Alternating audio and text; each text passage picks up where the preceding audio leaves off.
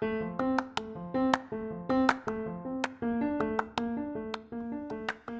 guys, this is Sophia Fields, and you're listening to my podcast, The Elixir, Art During Unprecedented Times.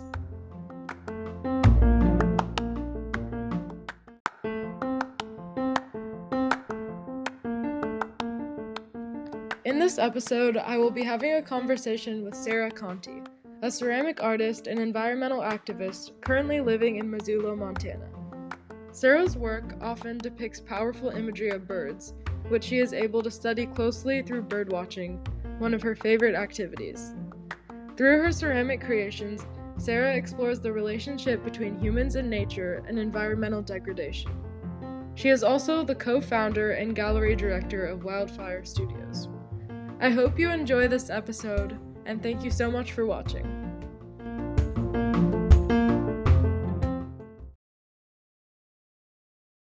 Okay, so just to start, I just want to say why I'm doing this podcast, and I think podcasting is a really good way to tell stories, and I'm really into having new conversations with people. And then through my mom, I've heard a lot about artists from around the country, and it's just really interesting, I think. And I just like having conversations with people, and I really like art, and I think it's important. So I started a podcast, and wonderful. Yeah, I'm really excited to talk to you. I really, really like your work a lot. Thank you. But yeah, I guess to start off, if you could just talk a little bit about your relationship to art and how that started, and just introduce yourself, I guess. Yeah. I'm Sarah Conti. I have always been interested in art, and when I was in undergrad was when I really was exposed to 3D art. And before that, I think there just isn't much access to doing more than two-dimensional work. And so I really fell in love with the tactile nature of clay. I've always been very interested in humans' relationship with nature, and I explore that in my practice. And I think that clay as a material that comes from the earth is a very fitting way to explore our relationship with it, as well as a lot of my work talks about the negative impacts and extraction, and there is kind of that thing that I wrestle with where clay is being extracted from the earth. So that's definitely something that I think about a lot in my practice, as well as just how the negative impacts we can have, but also trying to, in some ways, find hope within our relationship as well. And I've been starting to connect environmental impacts to social issues that we are facing currently in the world also. That's awesome. That I think especially with environmental issues, there's kind of this communication gap where people don't want to take responsibility for the environment, and then they also don't want to believe that the environment is changing. So do you think that art has a role to play in convincing people to care about these issues and want to know more? Yeah, I definitely think it does. I think the biggest thing that I struggle with my work is when I have people reach out saying how they really appreciate my work and feel connected to it. But I feel definitely like I'm kind of shouting into, I'm preaching to the choir. I don't really know how to get people who disagree with me to consume my work in the way that I am intending. So that is probably the thing that I struggle with the most. Is it's wonderful to hear that people understand and relate to my work, but I'm not convincing them of it. So I think that there is some of it where I focus on a lot of my work focuses on very specific scientific events going on, and bringing in more recently social issues as well. So I think that I am trying to just be okay with informing people about those specific events a little bit more in depth, Yeah, because I don't know how to really change people's minds who strongly disagree with me. that makes sense. Yeah, I think like your work is really powerful, and my I was talking to my grandmother about it because I think she came to see you guys at Township 10. Yeah. She's a bird watcher, and so she was saying how it was pretty intense to see like the work that you were doing with like these dead birds and then like living birds. And I was also looking at your Instagram and I noticed a theme of birds. And I was wondering like what made you choose to use birds as like this mode of communication? Yeah, I've always been interested in birds. My family are bird watchers, and so it's always something that I have found great beauty in. I love watching birds. I think they're so fascinating, and I think that there's just so many poetic parallels between birds and humans.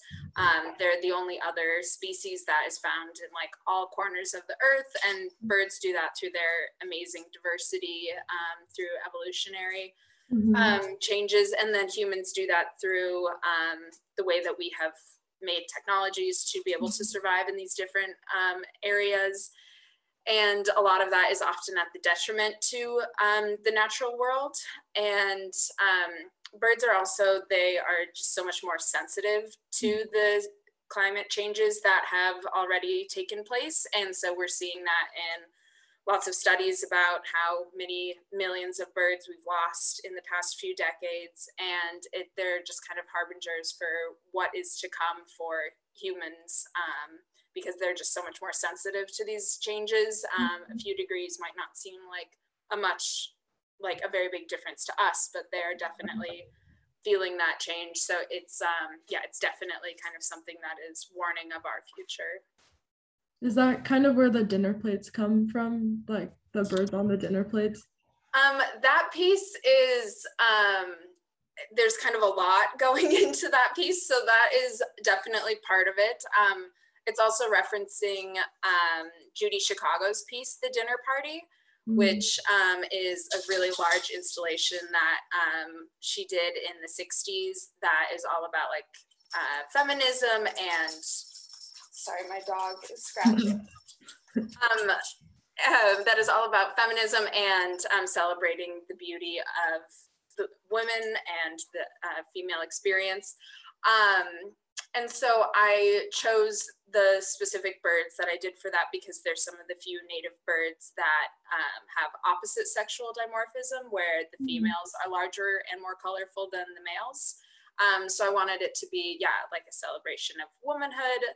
Also, one of the species in that is named after a white guy that just like definitely was not the first person to see that bird, but it's called a Wilson's Phalanthrope after just some white dude not related to like the indigenous people who like co-inhabited with it or anything like that. So, and then also referencing Audubon, the naturalist, again, is like hailed for all his wonderful contributions to us understanding birds, but it's not like he was discovering that many new birds. It's just because we didn't care about the native people and weren't interested in listening to their experiences. And also he, all the birds that he painted, he killed and ate them and then posed them in taxidermy and then painted that.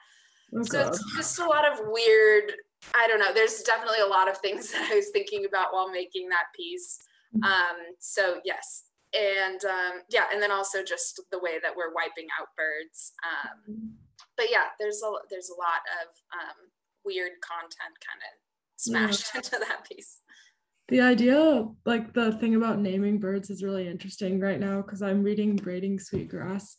And like I'm at the part where she is like going to school and majoring in ecology or biology, and like she had all these names, like these indigenous names for all these plants and animals, and then she's like learning their like scientific names, and it's just like this interesting like renaming something that you already had a name for. It's just like, and especially how like most of the names we have for things are based off of like Western like names. We probably weren't the first person to find them, so I think Absolutely. it's really interesting.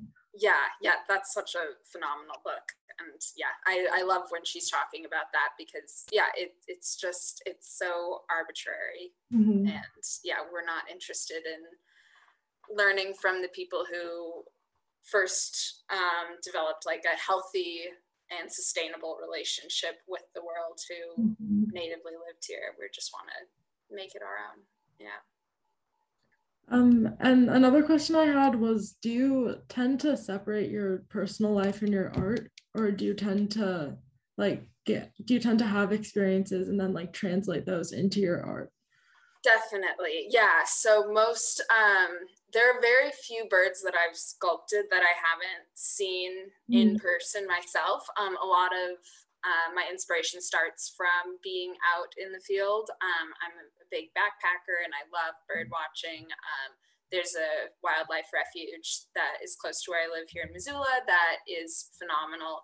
So a lot of my inspiration definitely starts from getting to see these birds in their natural environment. And then I do a lot of ecological reading and research. And yeah, it's a lot of heavy and depressing things a lot of the time. So a lot of me kind of working through that and trying to make sense of it is in my making process.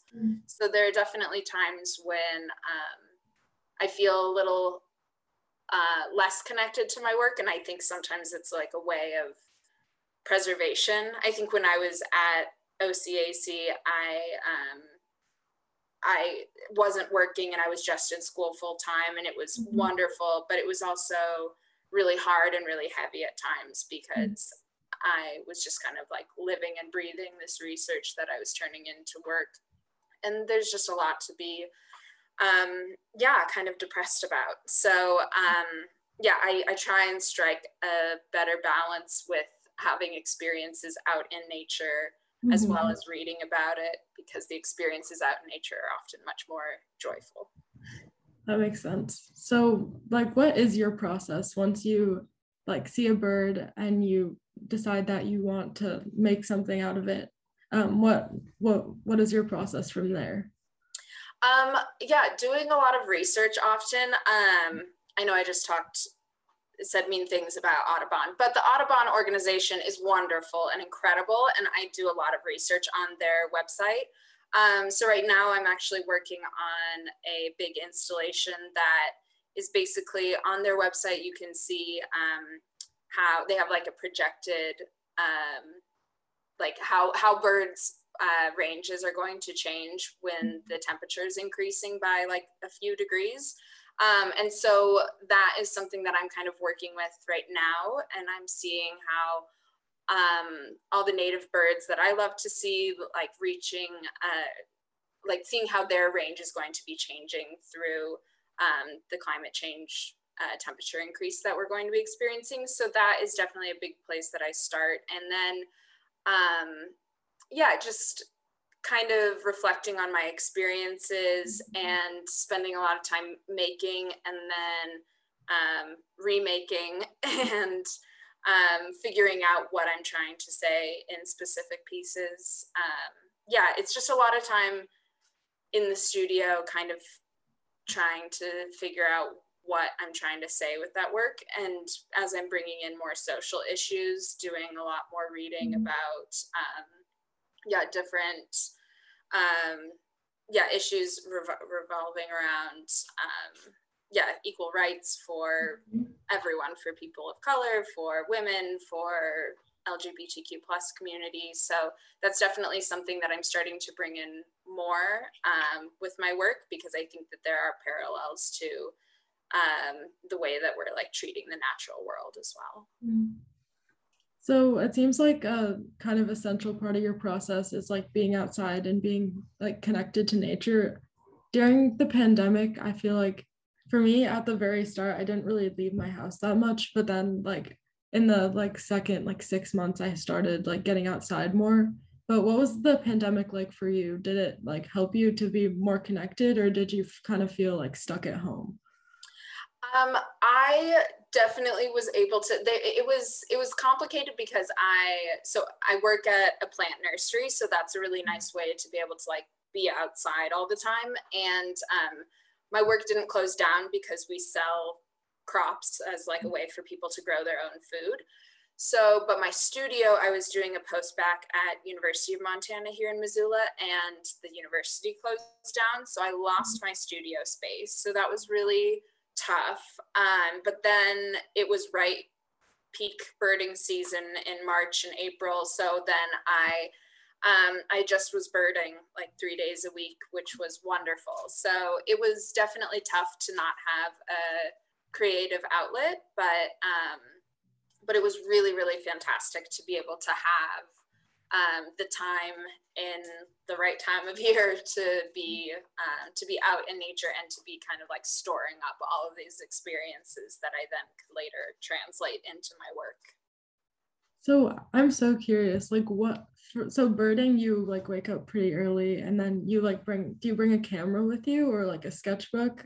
Or do you, I usually, so I have binoculars and camera, and then I usually bring a little field guide notebook kind of thing so I can make notes and write about what I've seen. And sometimes I do some sketching as well.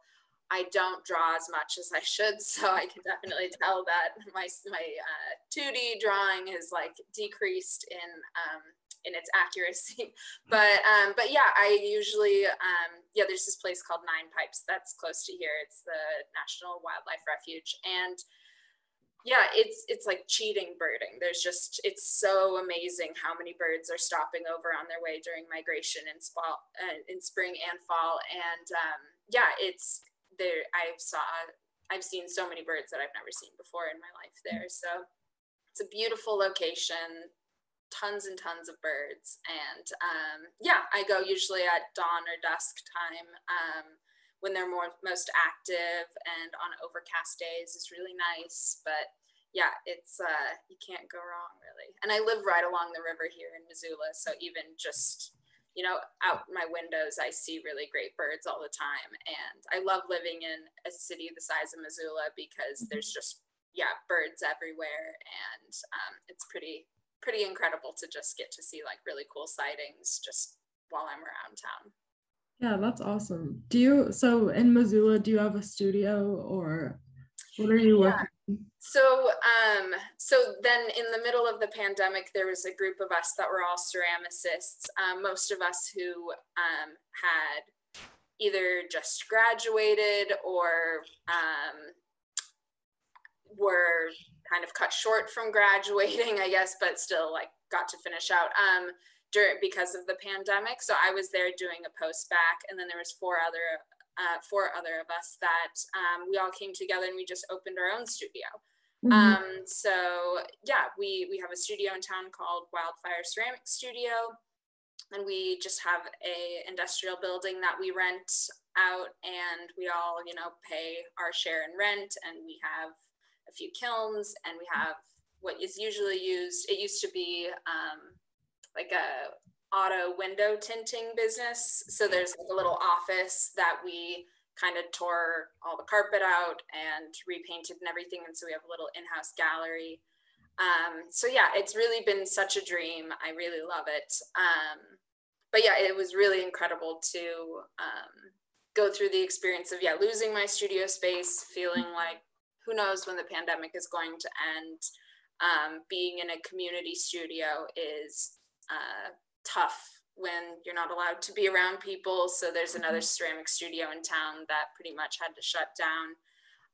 But since we're a private studio, there's just 5 of us, and we all just wore masks and often weren't in there at the same time as each other. I felt so fortunate to be with such a wonderful group of fellow ceramicists that were so passionate about starting a place for each other and for the community, that we could all continue working through the pandemic. So that was a really big blessing. Yeah, I really like the idea of like a communal like studio space. Did you have any collaborations, or did you guys kind of like do your own thing and like it coexist? Yeah, we all kind of do our own thing, but we're all friends. So I have had and I was studio mates with several of them at the university before that. And I've had so many wonderful, like, breakthrough aha moments while talking with one another. We all make vastly different work. There's a few of us that are sculptors and a few of us that are potters. And so, yeah, there's not tons of overlap in what we're thinking about conceptually for like the 5 founders of, but yeah, it's just, yeah, I love being in a communal space for the community and the ideas, and yeah, there's just so much wonderfulness that is born in the ceramics community, because often you need to work in a communal space. Did you find at Township 10 that it was also kind of collaborative, or was it like people kind of stayed in their separate like cottages and like did their own work? Yeah, it was very collaborative, I felt, while we were there, because yeah, I was there with Anna, who is another post-bac with me at OCAC with Marjorie, and yeah, so we knew each other very well, and our work manifests very differently, but we're thinking about similar things in our work. And yeah, it was such a wonderful space to be. And just getting to, I've never worked in a space like that. I mean, usually ceramic studios are like in an industrial space or in a basement or something like that. So it was so incredible to just be out in nature in such an incredibly beautiful area, and be able to walk outside and again have incredible bird sightings right there. I kept a log of like all the birds that I saw while I was there, and since I am not from the East Coast, I got to see a lot of birds that I'd never seen before, which was really cool. And yeah, it was such an incredible experience, and I think that we all spent so much time together talking about our work and our process that we definitely strongly influenced each other and what we made while we were there. That's awesome. This isn't even a question, but I like, one thing I really like birds is just that they transcend science kind of.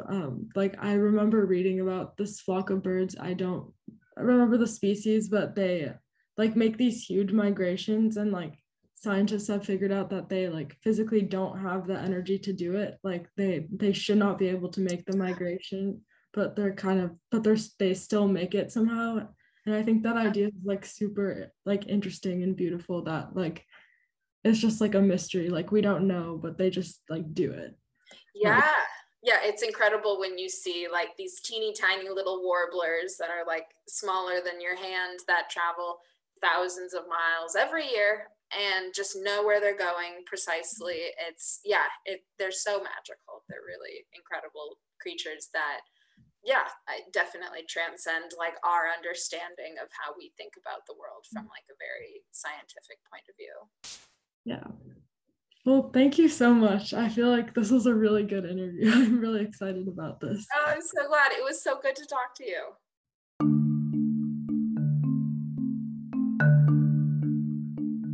Thank you so much for listening to this episode of The Elixir, Art During Unprecedented Times. In the next episode of The Elixir, I will be speaking with Chris Suarez, whose mixed media work explores ideas of home, family, and culture. Make sure to tune in. Thank you.